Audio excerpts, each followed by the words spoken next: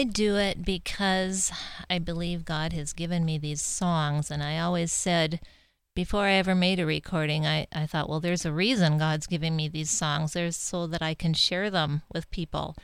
I didn't know why else does God give you something but to share it. If he gives you a gift, you can't keep it to yourself. It's so that you can share it, be a blessing to other people.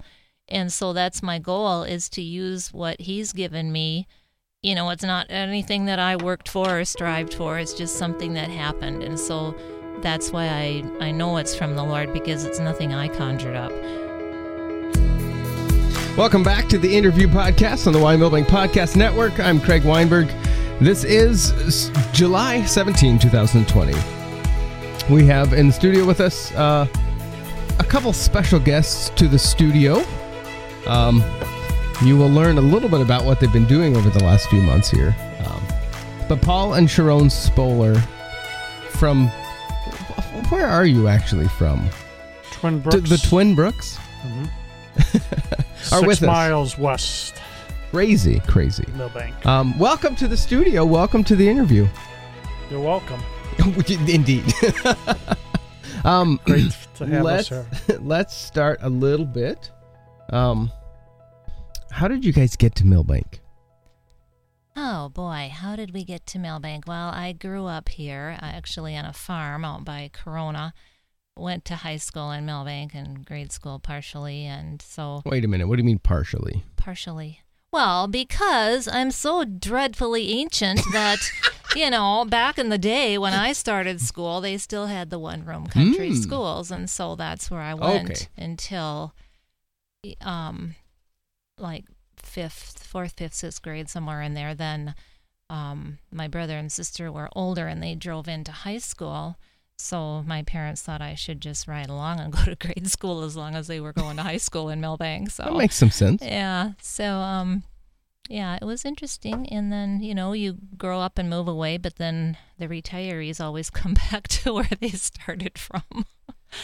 I'm amazed at the people that come back to Milbank after they've gone and done their thing, and they come back. And for us, it was to take care of my mom. Mm-hmm. She was elderly. So he was retired and came back to the farm. From where? Like, where did you left? You ran away from Milbank. Story, yeah. To where? England? Where'd you guys go? Oh, that was, no. Well, we lived in Wisconsin. I lived in Wisconsin for like 20 years. He was from Chicago, and then we lived in Duluth, so we came to Milbank from Duluth, Minnesota. Yeah. Yeah, I had a job in Duluth for a while, being an accountant. But then I retired from that field and became a full-time transplant to Corona. I thought you were going to say transient for a second. No. But transplant, that works. So then I had to learn, her brother said, are you going to farm? And I said, no, I want my fingers. So other than that, then we just started doing music and doing ministry work for the Assembly of Gods, and it was good. Well, we thought we were retired. Well, I thought I was retired, but then certain people talked us into starting a Bible camp, and then it started all over again, because we had done Bible camps for like 20 years in Wisconsin, and I thought when we left that was it. But actually, it was starting all over again out here. It was great, actually. So when did that start? And you're talking specifically about what was Camp Daniel, correct? Yes, Camp Daniel in Milbank was started basically. The Christian Service Council was really instrumental in getting that thing off the ground, because we didn't know anybody really when we moved here. We didn't know any of the kids that would even want to go, and so it was through them and some really nice people that just kept encouraging us and prodding us, like wouldn't leave us alone until we decided to get this camp thing off the ground. And so that was... 10 years ago or more? I don't even remember anymore. It started at the Blue Cloud Abbey. Really? They had back in their ravine, they had a campground back there.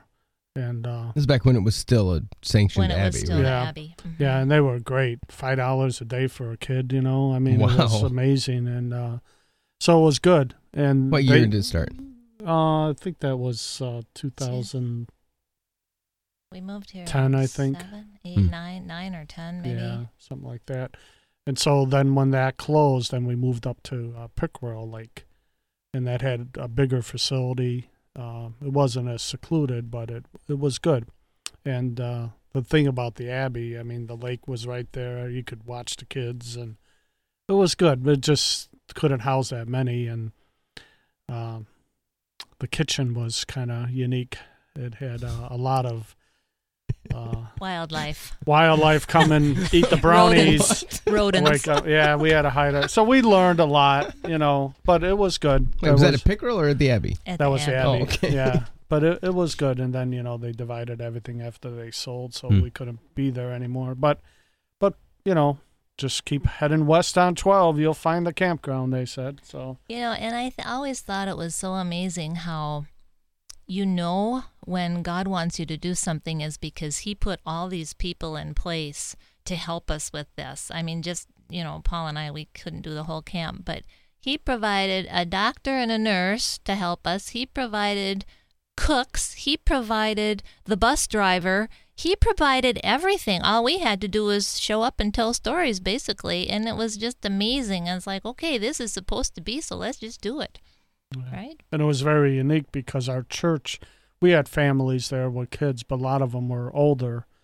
And so then the Christian Council or the people at the courthouse said, hey, there's a lot of kids in town that, that need something to do. So it was a perfect opportunity. And little did we find out eventually, a lot of those families started coming to our church, that weren't maybe walking with God, right, or something, but just felt the love from the church and the camp, and it was good. I think one camp we split the boys and girls up, and I think we had over 60 to 70 campers. Wow, really? Yeah, we had a lot. But the problem was a lot of times finding enough counselors. You know how the Millbank kids are. Not that they're wild, but when they get mixed up with the Sisseton kids and other kids, we had kids from the reservation come out too, and they all knew each other in sports and stuff like that. So they kind of started wrestling with each other, and and so it was fun.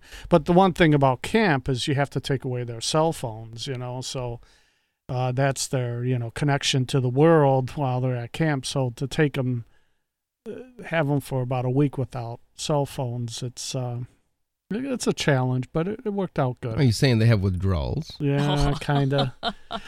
But that's where we started implementing our camp music, because we did camps in Wisconsin, and then we started incorporating that music into our camps in South Dakota, and kind of really leads us right to where we're at today, because all music those at camp? Well, all those songs, Yeah. Still have to get out there, and so we decided to do the podcast, just to bring back those songs, and maybe people can connect with us that way. We're not really socially, we just don't connect a lot with people socially on the internet. It's kind of harder for us to find the right buttons to push, and smartphone. And when I look at the smartphone, I feel dumb. I don't know why. But it's just a challenge. It could be Dumb and Dumber, honey. I know. You're not alone. But I'm just saying it's so this is a great way for us to get mixed in with how people listen to their stuff. Well, today, I mean, in 2020, especially in the middle of this pandemic we're in globally, everything has kind of moved to the web. Mm-hmm. I mean, that's right. People are learning, for better or worse, that you can work from home. And maybe you don't need that corporate space, that office space. You might just need a good internet connection and have a decent communication system. And that, I kind of think that is just almost overnight changed the way America and the world kind of thinks about connectivity, which is hard because you guys specifically, like your entire camp scenario is based on that personal interaction. That's right. Mm-hmm. So how in the world do you navigate that now when that is not really something that's as doable anymore? Yeah, I was just telling him, I think this is the first time for me in over 30 years that I haven't done 3-4 camps in the summertime. Yeah, so I'm really thankful for this podcast. Glad we can do it. And, it brings back a lot of memories of how we used to tell the Bible stories to the kids. And the thing is, you in your mind, I always see all these little faces sitting out there looking at me, and you just have so many memories of all those kids. And, you do what you can do, basically. Plant the seeds. Leave the rest to God. In the fall, I guess, late fall, early winter, would have been December last year, 2019. Our Night of Christmas concert was happening, and in the program, we included a lot more information about our podcast network here, and that's when you came up to me. I think it was after I think it was right after the show. Mm-hmm. You said, "Hey, we have an idea. We need to talk." That would have been December, late December. Sounds right, yeah. Mm-hmm. Then, was it January that we put together a plan to start? I think it was kind of February and shooting for April release. Mm-hmm. And we wanted to kick them out, not just one show, maybe 3 at a time, because your schedule was busy too. So we never really knew how to do it. And but we did, because we do a lot of recording at home. We have a couple studios. That's an understatement.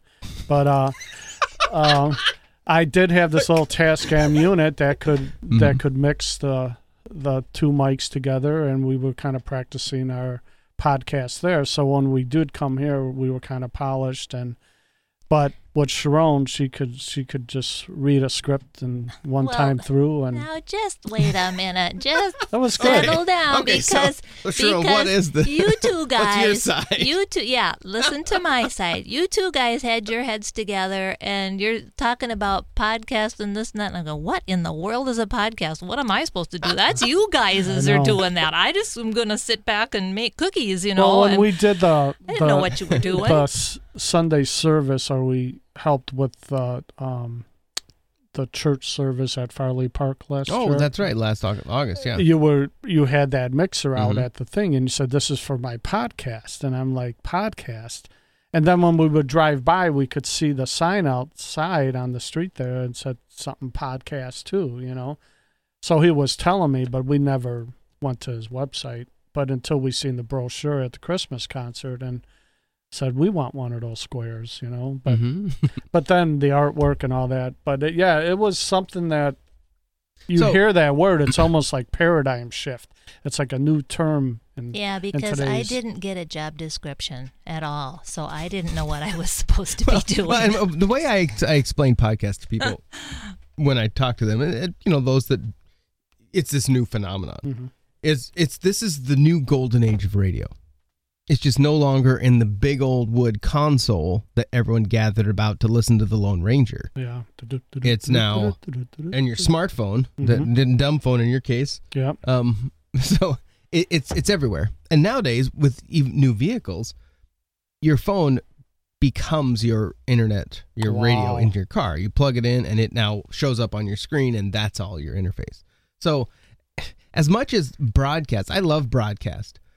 But the model of over-the-air radio is just waning. Mm-hmm. It's becoming, and I heard this morning that NPR listenership is down 25% right now. Wow, that's a lot. It's huge. And the reason is no one's in their car anymore to the extent that they were. Okay. There are a very slim segment of the population that has NPR on all the time at home. For the most part, it's when you're in commuting or when you're out traveling. Well, that just doesn't happen near like it did because of this thing we're in the middle of globally. That's why they always call it drive time. Totally, yeah. And that those drive time spots in the advertising world were the ones you wanted to hit. Oh, yeah. You didn't care about the 3:30 a.m. or even the 2 p.m. slot. It didn't matter. Yeah, what mattered was 6 to 9. And then, and that could fluctuate some. And then that, the 3 to 6, 3 to 7 spot. And, that's where the radio DJs made their thing. But nowadays, for a while, I have an old van that the radio does not work. It hasn't worked for 3 or 4 years. So I haven't, in that car, when I'm there, I haven't listened to the radio in there. And so I have my phone, and I just have a series of podcasts that I listen to, and that's what I turn on. So, and, they're current. It's not like it's old stuff. It's usually within the last few days. Sure. So it's fairly current. And I know when you're, the drive time in Millbank is... it's long. Yeah, it takes you a good, 10 minutes to get through town, But you even listen to the Millbank radio, and to their credit, they try to get shows that are interesting. But it's still, they might have maybe an hour or two of local stuff, and the rest is all some kind of programmed. Or I think they locally program until noon or 2, and then after that, it's all piped in from their parent company. But the podcast is the way to go, but really it takes skills from your youth or artistic skills to really make it come off, to make it attractive. You just can't sound monotone right. and think or eat popcorn while you're doing it. You can't. You have to be creative. You can have a jingle or two. I know. There you go. But I'm just saying it gives you an opportunity. That's a goat. That's a goat. Let him out of the cage. Someone's in the basement. Put it out of its misery. It's not even Halloween.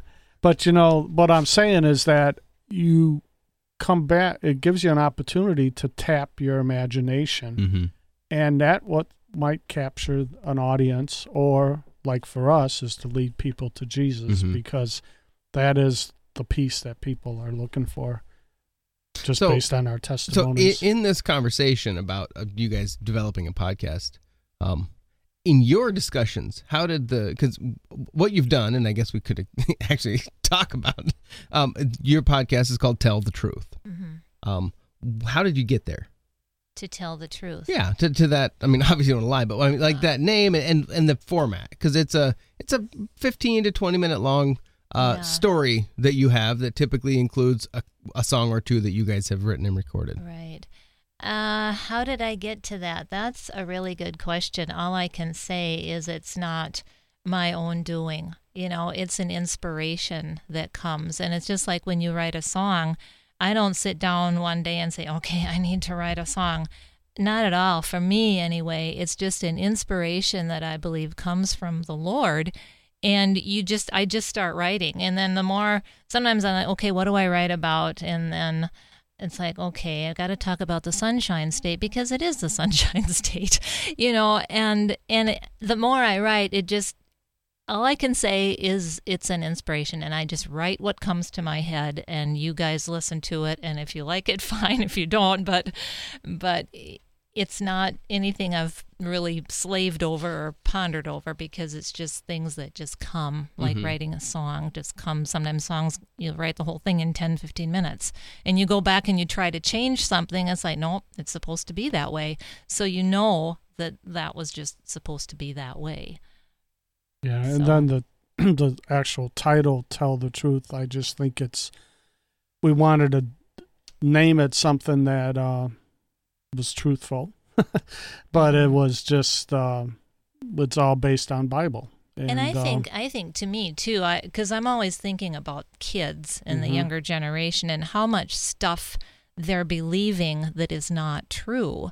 And to me, it's anything that I can do to get them back to the truth. They don't have to believe everything they're told or everything they read or everything they watch, but there is a truth that's an absolute. And to me, 2 + 2 is 4. Yeah, it's important that the kids know that there is a difference. There is truth. It's not just all a gray area.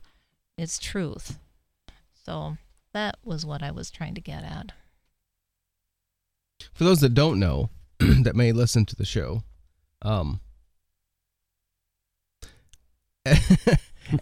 the engineer running that, I don't think I've worked with anyone else that can cold read as smooth as Shirone can. Oh, dear. I mean, it's insane. So almost everything you hear, little inside baseball, is a one take. Maybe one time We've actually re-recorded a line. Yeah. Maybe twice. You've had to almost never. Mm-hmm. And 20 episodes in right now. There's 16 of them that are out there. Starting next week, the others will come out. It's just... And we were talking about Like I this said, a while back because it's a I always talent, go yeah. back to my 4-H days in Millbank. Yeah. Because now this was before Millbank even had KMSD radio. There was a lady in Ortonville that did a little... No, the station was in Ortonville. It was KDIO. She lived in Millbank, but she somehow had this little Millbank broadcast thing through the KDIO. But when we were kids in 4-H, they had, what'd they call it? A radio speaking contest or something. Well, of course, I liked doing that kind of thing, being in declam, which was a huge thing, and debate and just speaking. And so in this radio speaking contest, I think it was 10 or 12. I wasn't very old. I remember going to this lady's house in Millbank. Her name was Vi Berkner. She was the Millbank radio lady, and we had to give our 4-H speech over her little microphone up in her house. And was this to be over the air? It would end up on the radio? Live. It was live. Wow. Yeah. And I was just a kid, but I really practiced at reading what I had written down for my speech, and I did quite well actually in radio speaking, and just. I give a lot of credit to 4-H because we did demonstrations in front of people where you just had to get up and either read or speak to your audience. So you knew how to speak and how to enunciate, they can't understand you if they don't know what you're saying. So enunciate your words and just things like that, and to me it was fun because it didn't take, it was easy for me actually, just to give demonstrations in 4-H or talk about stuff or give radio speeches, and I'm trying to think, what was that radio speech about that I gave? I have no idea what that was about, but I think I did win a prize for that. Well, it's really easy to work with you on a mic, and it's a rare person that can just pull it out like that. So it's been a blast so far to get to where we are because it's good. It's fun. So you go ahead. And another thing, I think I mentioned it in one of these long time ago. One of my English teachers in Millbank in high school, I think it was a freshman or sophomore. His name was Mr. Cooper, and he was just a cool English teacher. And he's the one we did debate. He taught speech. And it's just kind of weird because basically I'm not one to just start rattling off things. I'm more of keeping to myself, And so I took this speech class, and we did creative writing and things like that. And he was so encouraging to me because everything that I wrote poems and I wrote short stories and maybe some songs. But he liked everything that I wrote, and I was, 14, 15 years old maybe, and I think it's just cool how teachers can really encourage or discourage you depending on the teacher, basically. But I think about that a lot, and I was so bashful and shy, I didn't even talk to anybody else in the class. But when it came to getting up and doing something that I could do, does that make sense? Mm-hmm. I don't know. So wherever Mr. Cooper is, he was pretty cool. I like the guy. How did you get into the music world, Shirone?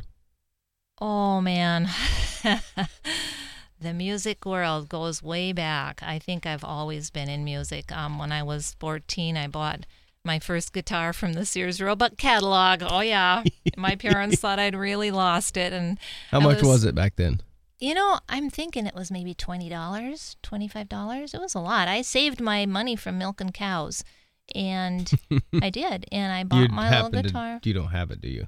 No, I wish I did. Bummer. I ordered it from the Sears Roebuck catalog, but see, I was supposed to be taking piano lessons, but I didn't do very well at piano lessons. I don't know. I was so interested in guitar because in the 60s, everybody had a guitar. Come on. You're nothing unless you.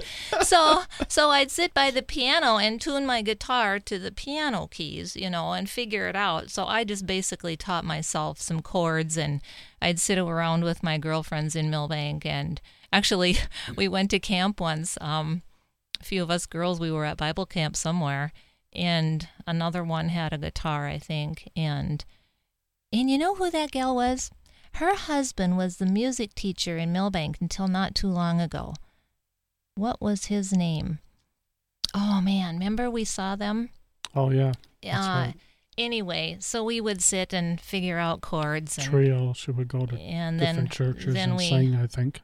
Yeah, then I was in a little trio when I was a kid with some other girls, and we sang actually when we were kids in the Watertown KWAT studio. They used to have in February a program called Talent with the Heart. And so people would actually go to the studio and do their music live, and then people would call in and pledge money, and this was to raise money for the Heart Association. And so we were junior high, maybe not even, and I found a couple pictures of us in the old KWAT studio in Watertown, us three girls sitting there. We all had our little outfits on, and the mother of one of them is playing the piano, and so we did our trio, over the radio live, and so and people would call and pay because of that? They would send a pledge. Wow. For the Heart Association. It was like on Valentine's Day or something like that. Yeah. Oh, that's and KWAT unique. did that for quite a while. Yeah. And then in high school, I was in a girls' trio, and then fast forward several years, then I got into country music, and I did a lot of country music over in Wisconsin and wherever. And then eventually the Lord started giving me my own songs to sing, and there were people that wanted me to record the country music, like Patsy Cline, whoever, and I'm like, well, wait a minute, I got my own songs to sing. So I kind of came to this crossroads where I had to decide. I mean, it could have gone to Nashville. I could have had the whole recording thing paid for. It was all there, and you got to sing these songs. And I thought, well, yeah, but I'm getting other songs from the Lord, and I think the reason He's giving me these songs is so that I can sing what He's giving me. And so I kind of left the country music scene and started doing my own.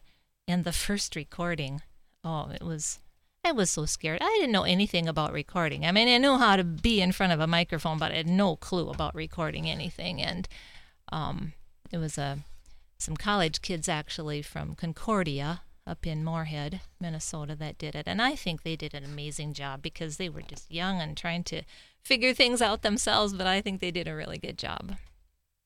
So kind of just went from there. He's in silence. He doesn't know what to say. Well, Paul, you have some musical inclination as well. Yeah, Where did that start? I started young. Or do we not need to go down that road? Well, to make it a long story short, my mom was tired of me, and the teachers would complain. Full stop? Huh? Your mom was tired of you? She was tired of, period, yeah. Because I would break all her bushel baskets. Oh, beating on them. Yeah. Mm-hmm. And I would take the coat hanger, cardboard, and use them as drumsticks, so she bought me a drum. But she was tired of the teachers complaining of me because I would always pound on the desk all the time. I just had some kind of rhythm going, And I think it was the Beatles because I grew up kind of right with the Beatles and spinning those 33s, LPs. And you I don't know. Still have them by chance? A few of them. My sister does for sure. But, so then I kind of grew up, and then I decided, well, I actually started on accordion, and then I played a little guitar, but then drums when I got into high school. I wanted to do that and took lessons, and then then basically when I went through the Marine Corps, I met some people that were doing sound on sound. Tascam was coming up with their Studio One and Porter Studios, and so that really, because I could layer sounds, I didn't need a whole band, So that kind of got me going, and then I started. But all the music was really stuff that I'm really not proud of, but it was good. It was good for the time, and but then I was a blues drummer, played a lot of clubs in Chicago, and then I basically.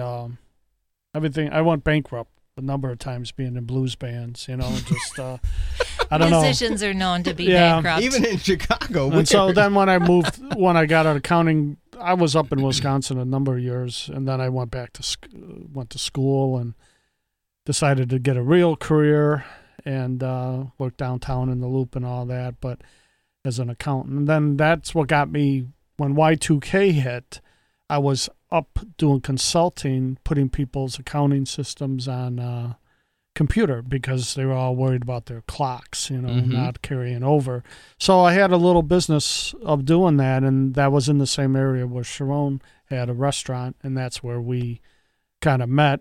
And she took me to her church and said, if you want to, see where we go to church up there. And when I walked in, it was like a U2 concert. I've never seen drums and music, being praised like that. I said, this was awesome.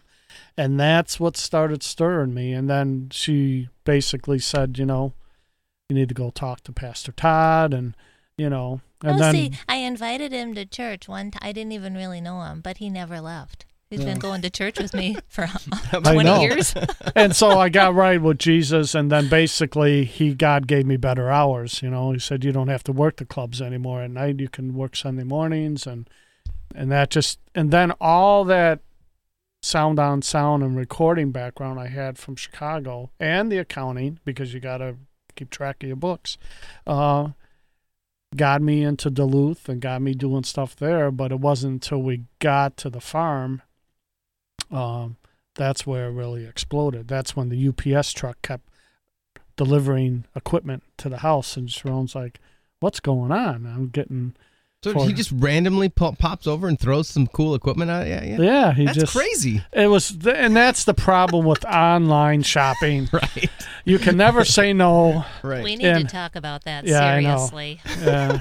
But I could do a podcast. But you see, in Duluth, shopping. You could use your equipment for a little bit, and they had great music stores that would buy used equipment. So it was kind of tough to ship it back somewhere. But no, that was good. And then we started recording, and recording is very expensive, and so it used to be.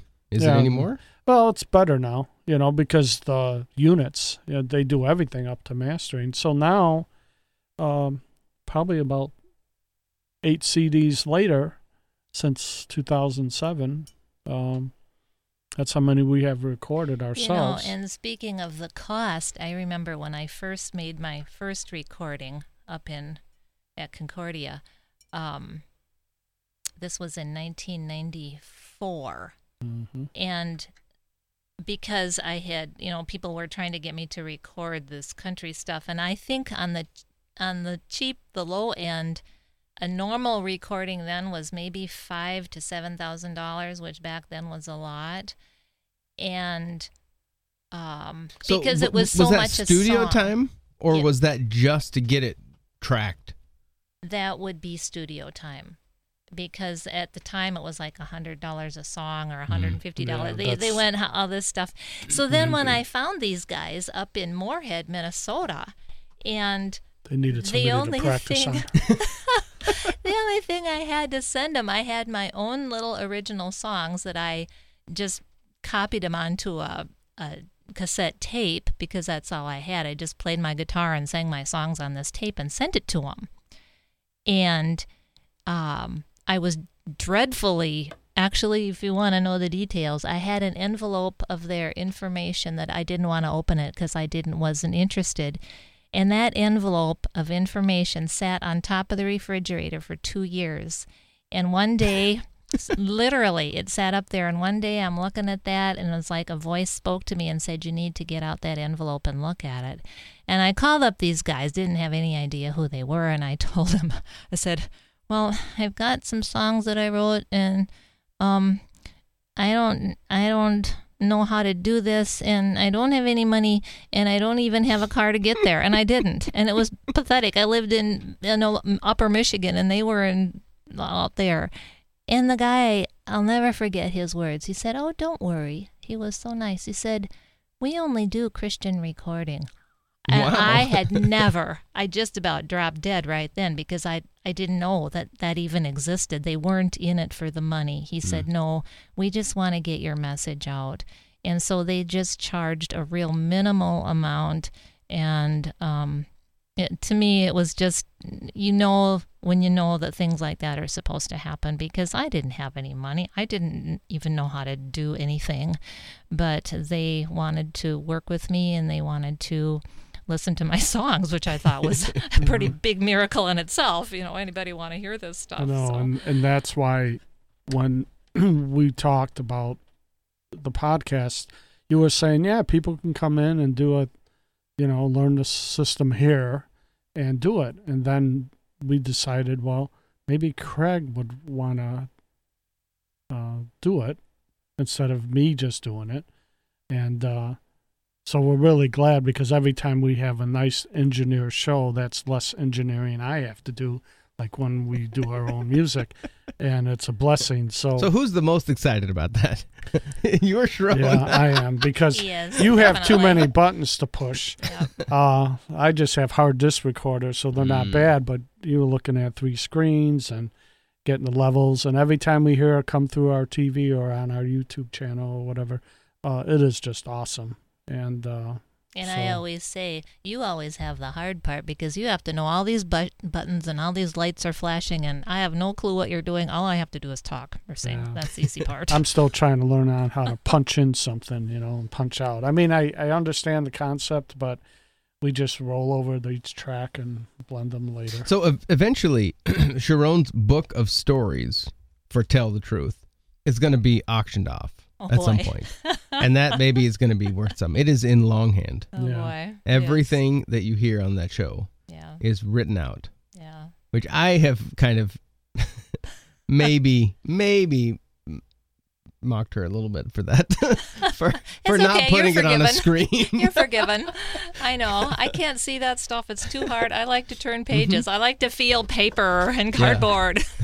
And it's great. And it's kind of fun to kind of marry the two ideas, because like you work very analog and it works beautifully.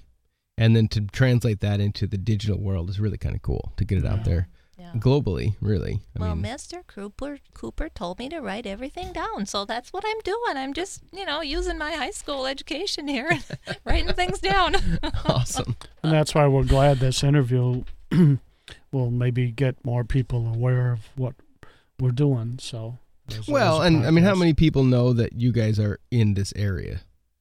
A handful, definitely. Yeah. But to know to this extent now, that's right. It's cool. There's so many unique stories in this community, and that really is the one of the big drivers behind the whole Why Millbank project. Yes. Is the stories that are here.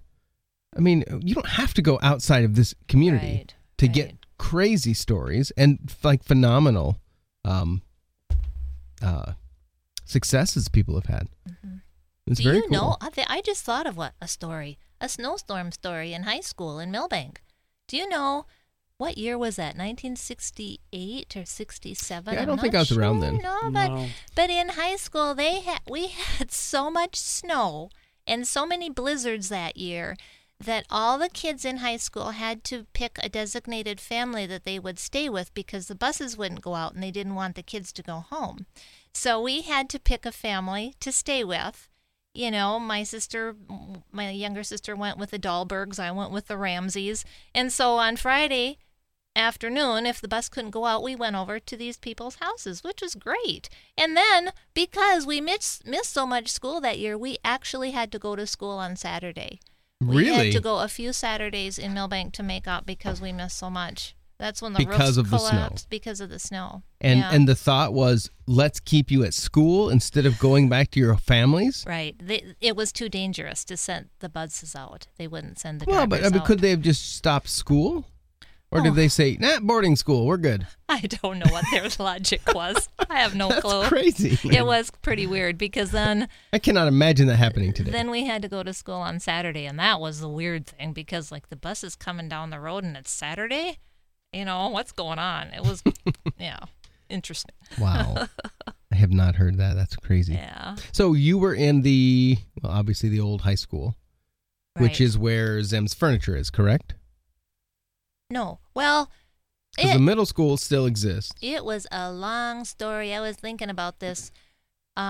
We went you call that the middle school, but that was the high school to us. Oh, okay? Really? Right. And there were so many students. We actually went to school in the Zems building. Well, that was where I went to junior high. Mm-hmm. And then we went to school in the old Odd down on Main Street because they were... That was the insurance building before it was the furniture store.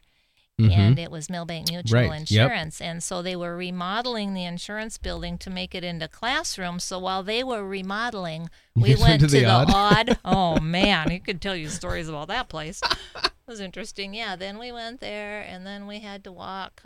I don't even know how we did it. We walked to the high school for lunch or something. I don't know. Was there a tunnel? Oh, yeah, from Central to the high school. Of course there was a tunnel. Do you think I'm making that up? No, is it still there? Or has it been closed? Well, so they took down Central, years ago. Central School was in the parking lot behind you call it middle school. It was this big old building, a huge 4-story, 3-story, big old brick building. That was Central Grade School. So there was a tunnel underground that connected Central to the high school. Is it there still? Does it go to nothing? I don't know. We need to go dig around in there. You come up kind of by the band room or by where we used to have the gym, the locker rooms down there. That's where you kind of pop out of the tunnel. And it was pretty cool. Might find some old Archie lunch boxes, those metal things. You never know what's in there. Buried. That's awesome. Wow. Dear. All right. What do you remember? Let's see, that would have been what? Was that in the 60s? When was that you would have been in? In the tunnel? Yeah. When would that have been? Well, I think, oh, good heavens. Let me think about this. I think 67 I was a freshman. So it would have been, mid-60s or something when I was in junior high. Yeah. At that point, did they still bring the circus to town?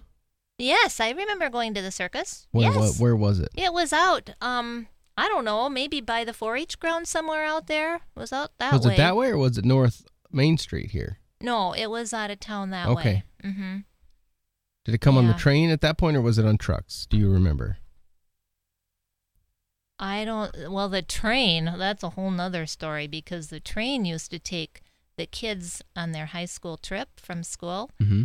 They used to go to Chicago on the train. My sister did that. But I think, oh man, there's so many stories flooding into my brain. You said they're still looking for those kids? Yeah. They went to Chicago, never came back. There was 8, now there's 7. So yeah, then they quit the train, I think the next year or two after she graduated. I mean, they just shut down that line? They didn't There was a reason, because of the blizzards. Do you know, it was coming from Aberdeen to Millbank, and there was so much snow that the train actually got buried. I have seen pictures on the track from that. Out there. Yeah. So then they quit the passenger train.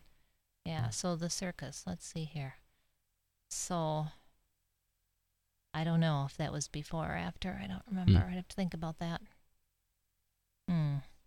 Back then, the circus was cool. Mm-hmm. Now it's kind of lame. I mean, when they bring it in, it's just hokey. And I think part of it is the stigma of a circus in America has changed. Yeah. You can't. I remember finding an old ad for a circus in the old Herald Advance from the mid-'50s, I think. And they were boasting a wild rhino.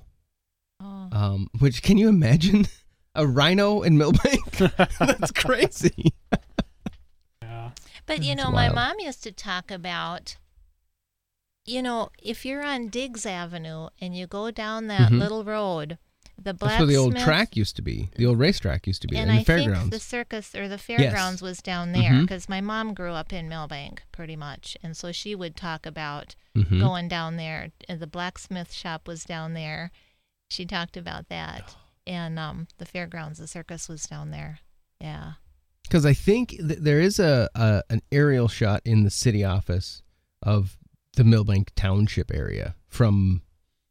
It's old, and you can still see the oval of where the track was. And so that, and I'm not exactly sure, like in my head right now, I can't think exactly where it was, but it was back in that, down around the corner down there. Yeah. There are just so many things that are gone now. I know. It's like my grandpa's house that was by the library. It's been gone for years. They built an apartment building there, and that's just not right. You're talking about the Carnegie Library. Right. Talk about that. In the basement of that is the old phone switchboard. Really? Currently. Okay. Was it we there? were Is there that a where it couple was years ago. when it I was don't used? Do you know, know. or they just have it there? It might have been in another little room Mhm. off in the basement, some room that we were barred. Children do not enter this room. It could have been. I don't remember. But They got some kind of model in the Carnegie Library of Old Millbank too, like an actual. Looks like It's been a few years since I've been in. I need to go Yeah. back in there. They just haven't. They don't open it very but then often, they so- open that new building next to it. with the Dole and Justice thing. Is that what that is? That's primarily the history of the Review and newspaper in the area. Oh, I didn't know. So it's cool. They have a bunch of old Okay. equipment in there, the old Mhm. press they used, and there's some pretty neat things. I was in there once, and it's really cool information. It just feels new. oh, And I love the feel of the old. Oh, Yeah. Like if you want an old museum, I love Right. the Carnegie, the museum there is so Yeah. cool yeah. because it's creaky. You know, you've got all the old woodwork and you cram stuff in there. You just expect to see some dead guy hanging in the corner. Are you gonna read all those books in 2 weeks? I know. and all Tell that story because that's on the podcast. But tell that story because that's fascinating. No, I always went down in the basement when I was a kid because that's where the kids' books were. And, I was just fascinated by all the mystery books down there, and everyone had their own certain smell, and it was the Nancy Drew mysteries, the Hardy Boys, and I don't know, Sugar Creek Gang was pretty good. And so I'd come up these stairs, holding as many books as I could possibly manage. How old were you? Well, 4th, 5th grade, maybe 6th grade in there. And the librarian lady, she'd look over her spectacles, very skeptical. And she'd say, "No, my dear, are you going to read all those books in 2 weeks?" And I just think, oh, don't make me put any back. I really need these books. I go, yes, I'm going to read them all.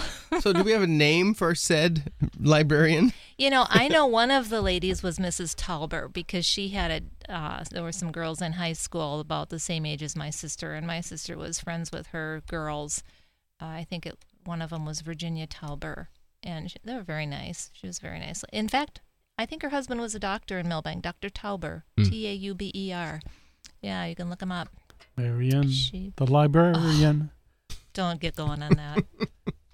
So in the time when you grew up here, and then you ran off and To did explore your the thing world. in the world, and came back, what's the biggest change that's happened in Millbank? Oh boy. Well, physically to me, I don't know when this happened, a long time ago. They moved the windmill from the tracks, the depot out there, and the St. Hubert Hotel, I think that's what it was called. My grandpa used to take me there all the time. It was the coolest big old thing because they have a cafeteria in the bottom or the street level of the hotel. And that was probably where the mall is right now. Mm-hmm. And I think the changes in the buildings, like this big old hotel was there. You couldn't miss it. And we lived on the north side, so every time we'd come into town, the first thing That you'd was see what would you be saw, the windmill and the St. Hubert, and I don't even know when the St. Hubert's disappeared, a long time ago, I guess. Well, and there used to be a bronze statue in the road, in the intersection, just by the tracks. And based on old pictures I've seen, looking south, there was and I don't know if it's the statue that's in front of the courthouse now, that soldier or what, but it kind of has that feel. And then where Wells Fargo is currently, there used to be the old church there. That's where my mom and dad got married, in the Methodist church. That was a beautiful building. The whole pictures are fantastic. Amazing. I hate that it's missing. My mom still cried about it. Did that burn down? Or did they just tear it down? No, they took it down. Okay. They took it down because then they built, that's what became Parkview United Methodist out there. And at the time, there was nothing out there where Parkview is because it was all swamp. And everybody said, you can't build anything in a swamp. It was all wet out there all the time. But, they hauled in and everything. And, that Methodist church was amazing. It was just gorgeous. I remember being in there. And now there's quite a bit over there. Oh, yeah.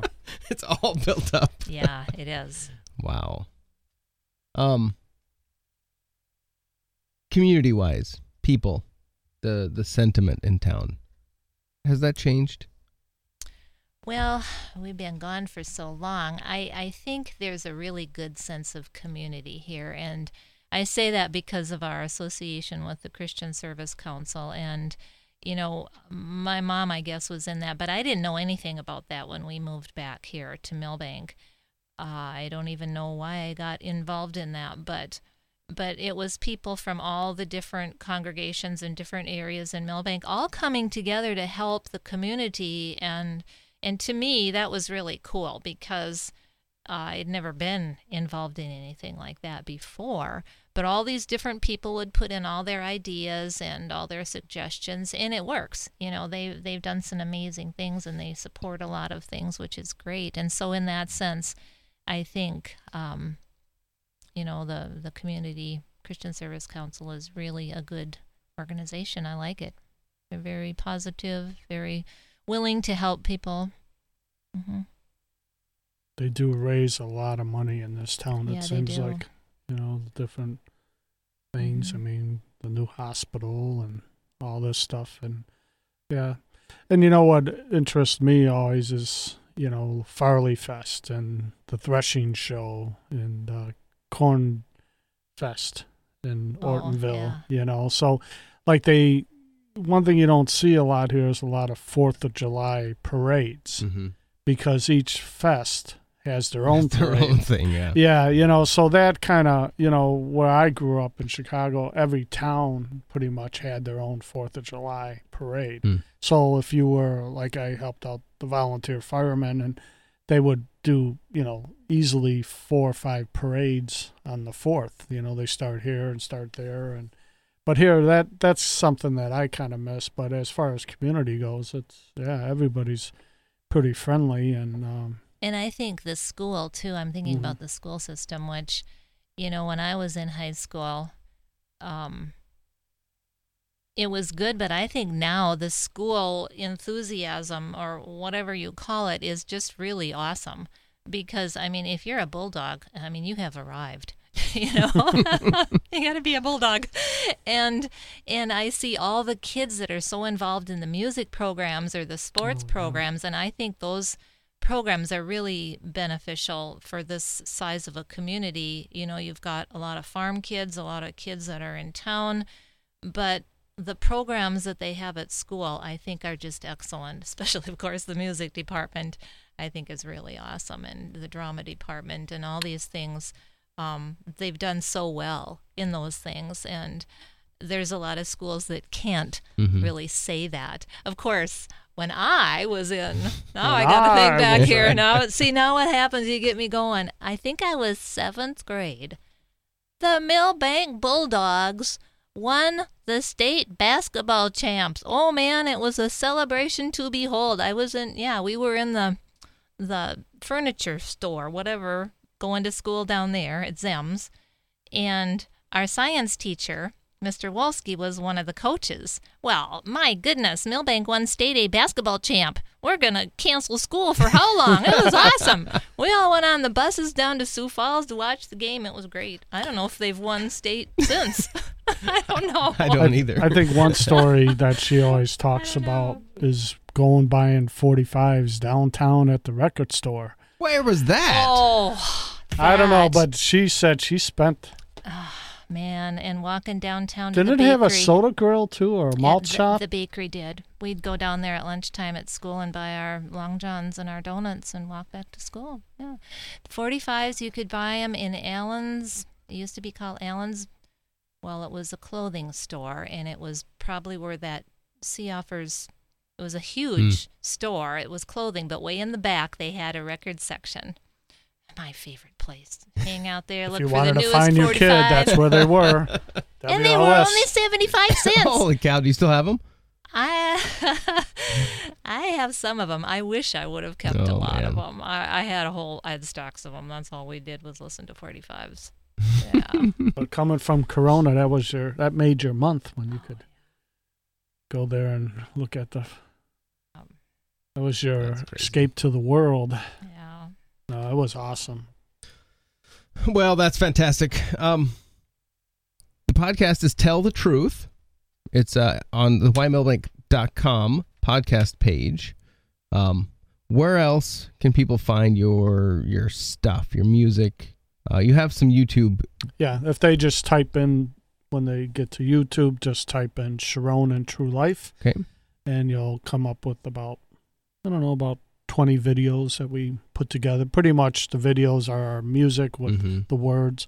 But because of this lockdown that we're in, she did like 4 videos. We have a fireplace in our house. And so she did 4 videos of just kind of talking. So we're doing some video casts, or what do you call them.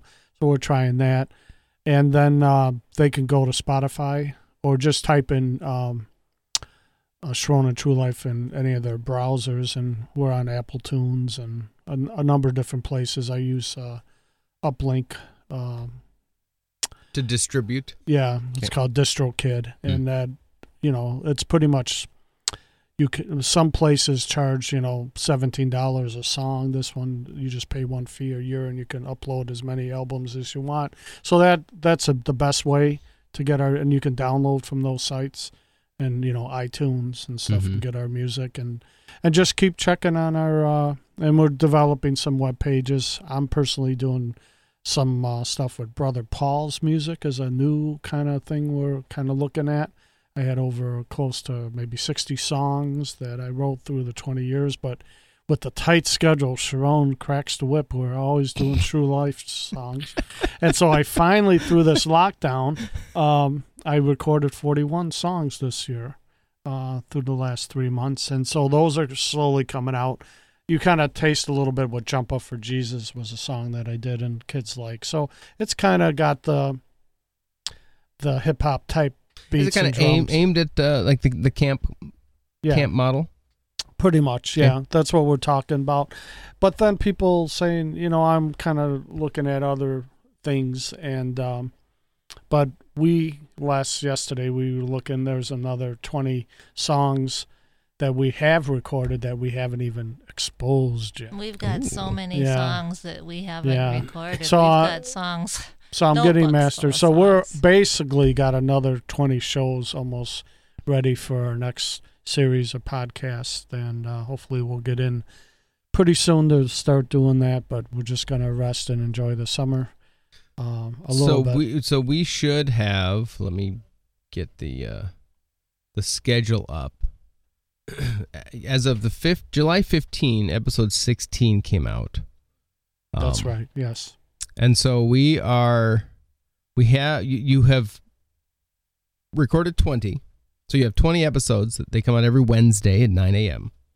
And you can subscribe on iTunes. So if you have an Apple device, you can subscribe to Tell the Truth there. Or you can go to whymillbank.com/tell the truth, and that'll take you right to the website page that just houses the file, the shows. 18, let's see here, 1920. So August 12 should be the last show of this set. Of the set, yes. And then we will be back sometime in the fall. Yeah. Late September, October, I'm presuming. Yes, I'm sure she's got some stories about, canning. You're going to make them, right? Canning something that blew up on the stove and, just like the sourdough bread sticking to the hot water heater. And I've been checking that hot water heater daily just to make sure I don't see any foreign Still objects on it. You know, I just I thought learned of a lot story. about her Yeah. during these podcasts. I just thought of a story because you were asking about, or we were talking about writing songs, Mm-hmm. and some people say, well, how did you start writing songs? So I just thought about this, something that I've told a lot of different times. Long years ago, like I said, it was in the country music thing, and one day it wasn't really an argument, but I got into some sort of a disagreement with a friend of mine, and it was bothering me a lot because this lady and I used to sing together a lot, and things just weren't setting well, and it was bothering me when I went to sleep. And when I woke up in the morning, it was still bothering me, and I had these words in my head, like, in this world, you're going to meet all different kinds of people, and in this world, there's just one way in this world. And these words were just in my head, and next thing I knew, I grabbed my guitar, and it turned into a song, and that was the first song I ever wrote, and it's called In This World. And so then, the thing was, this little church I was going to up in the UP of nowhere, Upper Peninsula. in Michigan, every Sunday night they had what they called Singspiration. So everybody had to get up and do something. You have to say a verse or sing a song or say hallelujah or do something. And so I knew that I was supposed to get up and sing this song, and there was no way. I was petrified. I'm not going to sing this song. People are going to laugh. They're going to think I'm a moron. I don't know what they're going to think. But the more I put it off, the more miserable I became because I knew I was supposed to get up and sing that song. And so eventually, with much fear and trepidation, I got up and sang my song to this small little group of people. And as soon as I did that, the Lord gave me song after song after song. I mean, I would just sit down or I would just, maybe open my Bible or just be thinking about something, and all these ideas came to my head, and they had to be a song. So I literally have notebooks full of songs, and, some of them we finished up and recorded. Some of them are still sitting there in my notebooks, but I just learned that when you obey and do what you feel like is the right thing to do, you never know how it's going to end up. I mean, little did I know, I had no idea about writing songs or anything, but it all kind of started with that little experience. We wanted to make sure that In This World, yeah, it's the first song I ever wrote. In this world, there's just no telling what will happen day by day. In this world, you can't depend on the empty words that people say. In this world, there's just one thing I know will always be. That's the love of my Jesus for me. Oh, the love of my Savior is not a passing thing. He tells me that He loves me every time I read His book. And I know He's right beside me, and I don't have to look for anything to take His place in this world. In this world, there are many who will try to steer you wrong. So-called friends, they will deceive you, and they'll try to drag you down. Just remember the love of our very best friend. It's a true love that never will end. Oh, the love of my Savior is not a passing thing. He tells me that He loves me every time I read His book. And I know He's right beside me, and I don't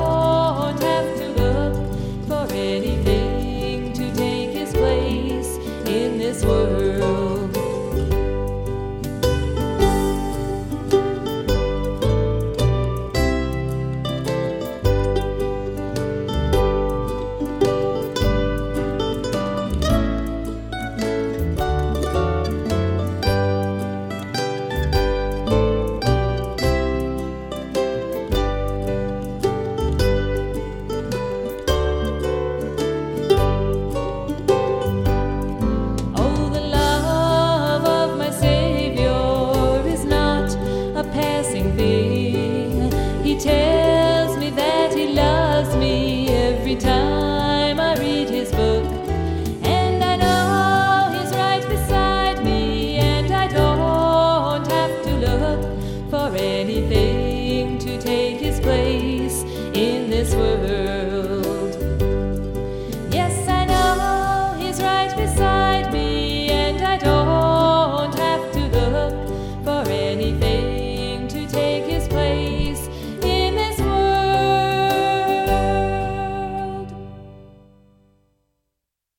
So what is that was in this world. What is the goal of your music? Why do you do it? Why do I do it? Yeah.